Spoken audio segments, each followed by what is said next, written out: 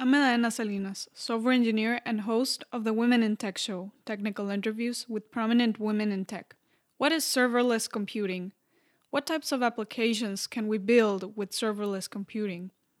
In this episode, Manisha Sule, Director of Big Data Analytics at Linux Academy, answers these questions. We talked about big data pipelines and how the Linux Academy is using them. To learn more about the topics of the show, sign up for the monthly newsletter by going to thewomenintechshow.com. Thank you for listening.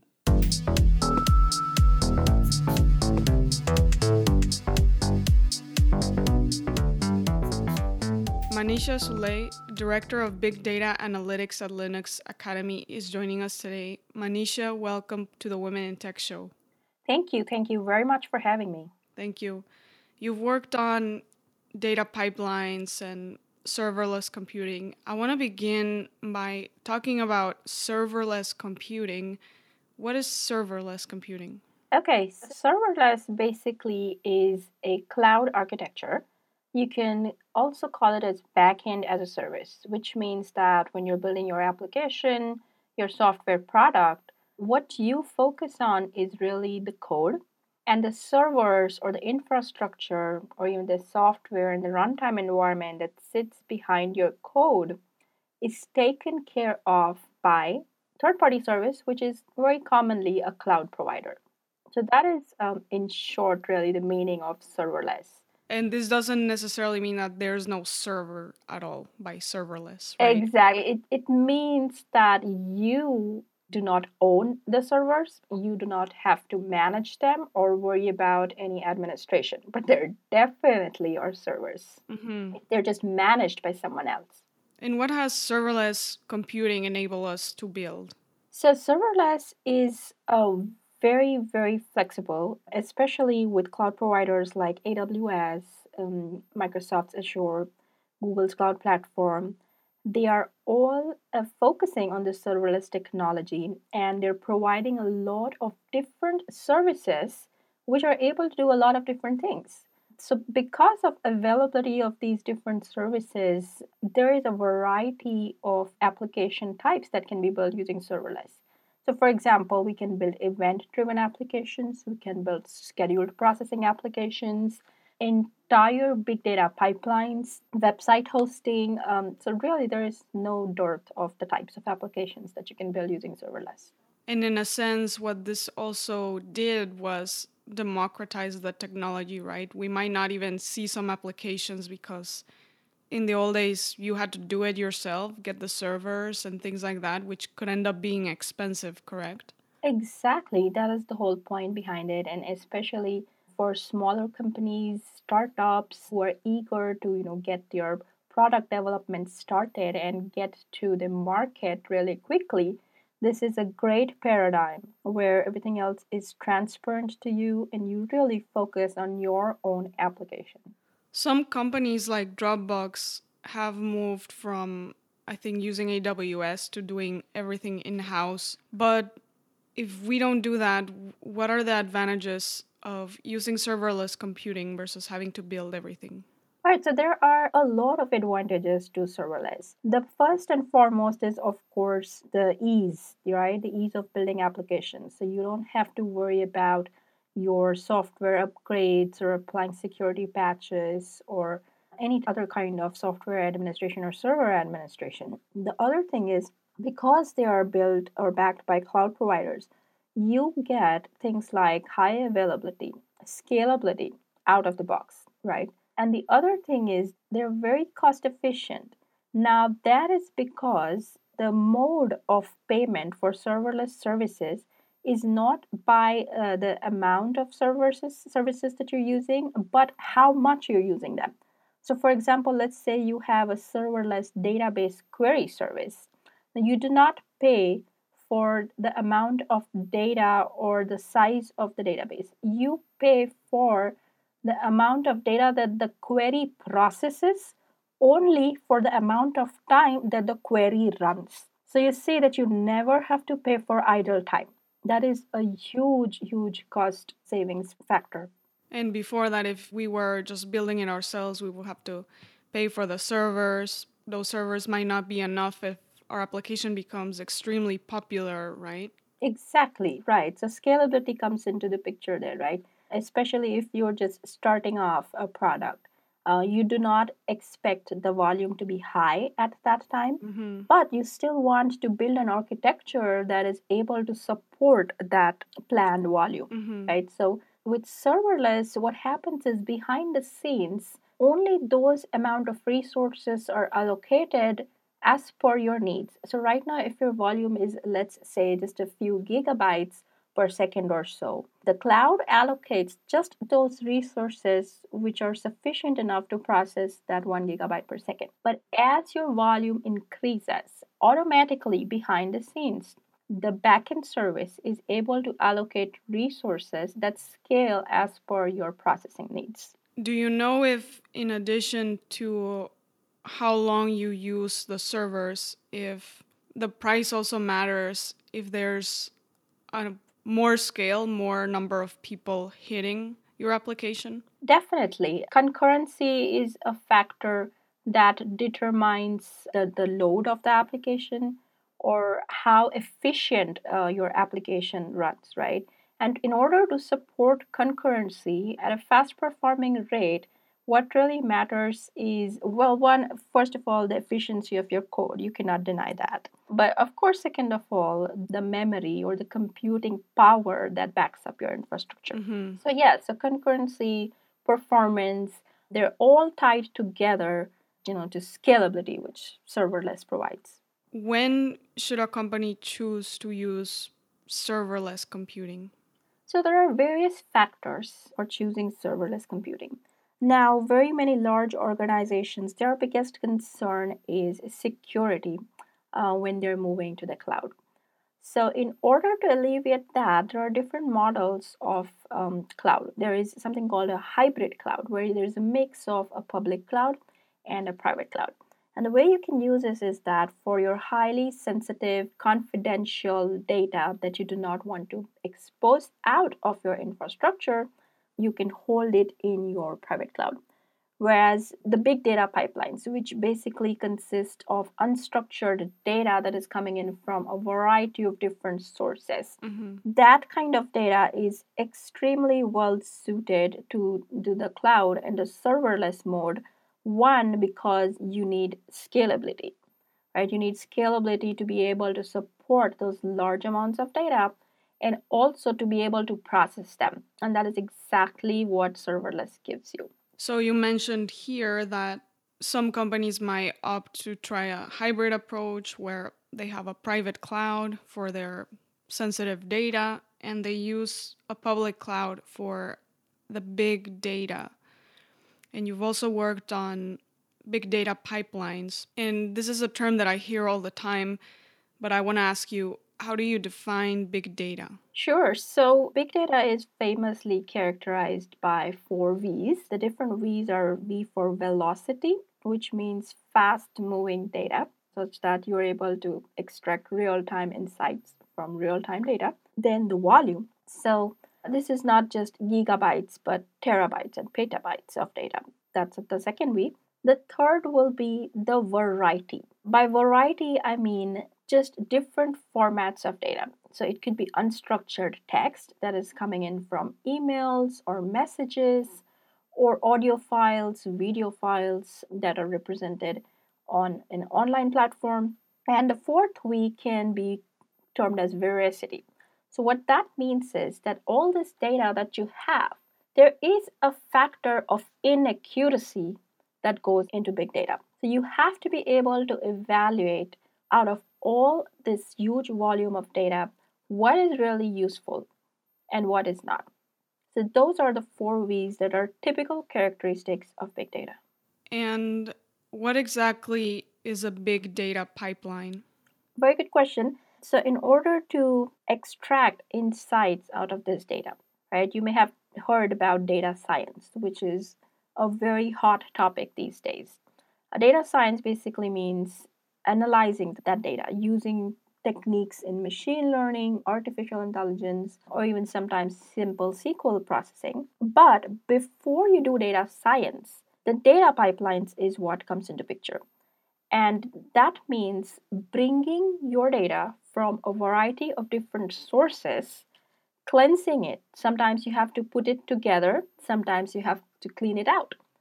And once all that transformation or massaging or managing of the data is done, then that data is ready to be processed further by data scientists. So Mm-hmm. everything that brings the data from the data sources to the data scientists and even further, right? It just data science does not end its job once the analysis is computed. What is important is that analysis is further embedded into application logic, or it is communicated to relevant stakeholders such that there is meaningful, actionable insight that is derived from that data. So, really, everything that goes from the source of the data to using that data is a data pipeline. And does this processing happen in real time? For example, when we immediately start getting the data, does this instantly go through the pipeline where it's going to be, like you said, cleaned and things like that? Or is it we process data from an hour ago or a day ago? So, again, batch processing and real time processing both are supported by data pipelines. Okay. Of course, more real time it is, the better for the business because you are able to react to data coming in a real time fashion. But at the same time, there are legacy systems that do batch processing, right?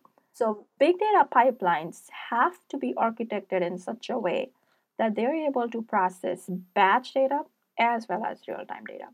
We talked about some of the sections of the pipeline, like cleaning the data and things like that. What are some of the other components of this pipeline? So, with that, I will actually talk a little bit about AWS serverless services and the big data pipeline that you can build using AWS serverless services. Mm-hmm. So, typically, you start from the data source, right? Now, the data source can either be a database, or it can be a CRM system, or it can be a real time source like social media. And you have to be able to talk to all of these data sources and collect all of data in a data lake as such. So in AWS, you have Kinesis, which Kinesis is a real time stream processing component. It's able to talk to even IoT connectors, which takes care of your data, real time data coming in from sensors. It's able to connect to different databases, and Kinesis also allows you to transfer that data, meaning you can perform ETL. ETL stands for extract, transform, and load on the streaming data as it comes in. Also, what Kinesis lets you do is grab data from multiple sources and process it and transfer it to multiple destinations. So that's Kinesis in AWS. Some of the other serverless services for big data pipelines is Athena. So what Athena does is it allows you to look at your data sitting in data storage, which is S3 in Amazon's case. So S3 can be considered as an excellent option for your data lake, where basically you are combining your data from these different sources and putting them in S3. What Athena does is allows you to do quick analysis on that data. So while your data lake can be a schema-less data lake, which means when the data comes into your data lake, you do not necessarily impose a specific structure or format for the data. Athena lets you impose a structure. That makes it easier for your analysts to do ad hoc analysis using complex SQL queries. Mm-hmm. Now, Lambda is another important piece of this data pipeline. What Lambda lets you do is code a computational logic to handle data that is coming in. So when we talked about cleaning out the data, right? So an example could be you are capturing, let's say, country names, but you have corrupt data that's coming in. A Lambda function can contain some logic to clean out such that it takes in only valid data and sends it further to the pipeline. Mm-hmm. Now, the qualities of Lambda is that it's event driven. So, as soon as you have data coming in from Kinesis that can trigger a Lambda event, that does its processing on the data, which further lets you move that data to another component, which can be a storage or a database. You mentioned that in Lambda, we can make sure the data is in a certain form or with certain valid values. But earlier, you also mentioned the ETL component, which was extract, transform, and load, I think. Is there also some of that transformation or cleaning done in this component? Yes. So, Lambda lets you do any type of custom processing. So when you talk about ETL, the extract portion of it basically means extracting data from a source. And since Lambda is able to react to different events or triggers, it lets it extract data based on these events, right? The transformation portion in the ETL, that is where we either clean the data or we are able to join the data that's coming in with a standard set of data already existing in different databases or different data sources. Lambda can also do that for you. Mm-hmm. And finally, the load portion is where it is able to persist the data to a third storage, right? So Lambda can talk to Kinesis Firehose, which is another mechanism to directly take your data and move it to a certain destination. So all components of ETL can be efficiently performed via Lambdas. I want to talk about your work building these pipelines at the Linux Academy. But first, I just want to ask you, for those listeners that aren't familiar with it, what is Linux Academy? So thanks for actually giving me an opportunity to talk about Linux Academy. Linux Academy is basically an e-learning platform. As the name goes, we are definitely do training courses on Linux, but as the years have moved forward, our focus has moved to the in-demand technologies, which basically includes cloud, big data, DevOps, OpenStack. Now, also, I would like to point out is that we do focus on certification training. So, as you may have seen, that there is a huge skill gap between cloud architectures. So, what we want to do is equip students and learners to better their careers, learn new skills, which also in turn fills in the skill gap that employers are seeing. Mm-hmm. Our biggest market is actually around AWS certifications. We are also moving to expand our content on Azure and Google Cloud. Of course, we have big data, OpenStack, and DevOps. And the other interesting feature about Linux Academy is that we provide students and our learners a hands-on lab environment. So what that means is if you are taking a certification training course in AWS, we will allow you to spin up a AWS environment. So you do not have to create your own cloud account or pay for it. Your cloud environment comes with a part of your subscription with Linux Academy. What that allows you to do is do your real-time hands-on activities and get more practice in a real-world fashion on AWS. So that is one of the strengths of Linux Academy's training model. Are your students mostly people that are already employed but they want to get new skills? There is a huge portion of people who are employed and who want to better their careers. You'll be very surprised to see there are even people who are in non-technical backgrounds or non-technical employments, and they want to move to more rewarding work, and they start at Linux Academy. There are so many success stories that we have of such people who have found it extremely rewarding to take our courses, to increase their knowledge, and ultimately land jobs which have most definitely improved their quality of life. And just a little bit about the courses. What is the duration of these? So the duration of courses really varies based on the track that you're on. So we do have very involved and in-depth courses that are geared towards certification training. At the same time, we also have categories called quick training, which lets you learn something new in a short amount of time. So imagine you have a lunch hour and you want to learn something new in that lunch hour. So quick training is geared for such audience where we have short nuggets of information varying anywhere between 15 minutes to 2 hours that lets you quickly learn something new. At the same time, if you have a larger goal of being certified in a particular technology, or in case of big data, if you do not know anything about big data and you want to get started on knowing the big data ecosystem, knowing about Hadoop and Spark, there are more involved courses that lets you do that. So to answer your question, yeah, the duration varies from a few hours to a few days.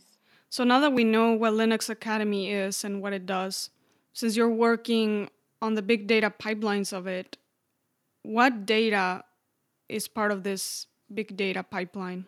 Excellent question again. So, what we want to understand in our big data platform is one, mainly how to improve the learning experience for our students, right? How to help them learn in a more efficient way such that they get the most benefit. Also, we want to analyze what our students want. Are there some areas that our students are demanding which we lack in? Or even how do we improve the product? How do we make them make the experience more engaging such that we do not have people leaving but they stay engaged? And so for all of this analysis, we look at how our product is being used, which means we have data on which student is performing what kind of activity. How have they taken their courses? How many times have they done their hands on exercises? What are their scores on their quizzes? And all of this data together, we analyze one to do recommendation engines, which means we recommend what their next activity can be when to help them reach their goal. Another example is to give a direct descriptive analytical view into how our product is being used. So, for example, which course is most popular, right? Which course is the most hardest where people are struggling to complete? Things like that help us improve our product at the same time improving experience for our students. And is this data that you gather to build a recommendation system in different formats, or what format is it in? So, the major source of data is, of course, our application, right? Our application tracks this data, it stores it in the database. That is one big source. We also have different sources, for example, our support system. Right? We have a separate support system that records information from the student tickets. We have that as a source. The other is our community and forums where our students interact with each other, interact with instructors. So that is another source of data. Mm-hmm. And social media, of course, is also an important source which lets us get analysis of what our students are saying about our product, whether it's positive, whether it's negative, or how can we improve it. So, yes, the sources of data are actually innumerable. And you mentioned earlier building recommender systems. What is the role of machine learning and artificial intelligence in a big data pipeline? So, when we say a big data pipeline, like I explained before, there is the portion where you get the data ready to be analyzed, and then comes machine learning and AI, where, okay, now you have the data, and how do I make use of it? So, recommendation engines is a type of machine learning where what you do is you look at now, there are different approaches to doing a recommendation engine. One of the approaches that we use is to look at past history of students that have taken different courses. So, for example, let's say you have three users, A, B, and C, and three courses, 1, 2, and 3. So, if user A has taken course 1 and 2, and if user B has taken course 2 and 3, and if user C has taken course 3, then we recommend the user to take course number 2 because we know that user B, who has already taken course 3, also took course 2. So, kind of looking at historical activity of what people have done and recommending based on that activity to others. So, that's an example of machine learning. What benefits does a big data pipeline bring to an organization? So, when you say benefits for a big data pipeline, one is you have to have a definite use case in mind as to how you're going to use this data, right? Just processing big data, just cleaning it, and then having it sit there without having tangible results come out of it is worthless, right? So, always start with what is the business solution? What is the business problem that you're trying to solve? Mm-hmm. And how do you get to that solution? All of your data processing should be determined by the business problem that you're trying to solve. Mm-hmm. So, like I said in our example, the recommendation engine, right? The business problem that we are trying to solve here is to keep the student engaged. We want to recommend future activities to the student so that one, they find it easier to reach their goal, and secondly, it's relevant to them, right? So if you want to build a recommendation engine, we have to map what kind of data is needed to be able to reach this analysis.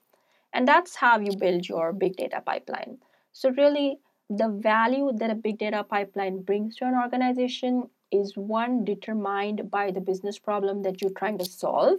And also, if you have the data to solve that problem. So, you cannot really choose any random problem and say that, okay, let's have big data solve it, right? You have to have the data to be able to solve it. And once an organization has built a big data pipeline, in what ways do we get insights from that pipeline? Does it send us emails? Do we see a UI? How does this work? Great. So again, there are a variety of ways to do that. As you mentioned, the most simplest way of having a dashboard is falls under the category of descriptive analytics. So what that means is you are building a dashboard that gives you a glimpse into your data, and your data tells you as things stand. Mm-hmm. On the other hand, there's something called predictive analytics. So an example of predictive analytics is predicting churn. If you're seeing a certain percentage of your students drop out, in our case, we want to be able to predict who is more likely to drop out such that we take corrective action, right? So with that, you will have a machine learning component that is able to predict, and that insight is then further fed either to your customer support department or your customer success department, who is able to take corrective action. The third example is of using embedded analytics. So we have our application and we want to compute statistics on a student's performance, telling them that you did better than so many other students, or this is what you need to do to be able to succeed in your certification goals. So, this is again a lot of analysis that goes on based on historical data, and the output is embedded into our web application such that the student gets real-time results after completing a certain training activity. So there are a variety of ways that big data pipelines and analytics can yield results. Another option is for anomaly detection. So you want to make sure that your infrastructure is not being abused, right? In that case, you are monitoring your system, and if you detect any anomalies, there are alerts sent out to your support staff. So that's another way of communicating analysis. Well, Manisha, thank you for taking the time to come on the show. It was great learning about serverless and big data pipelines with you. Absolutely. Thanks for the opportunity.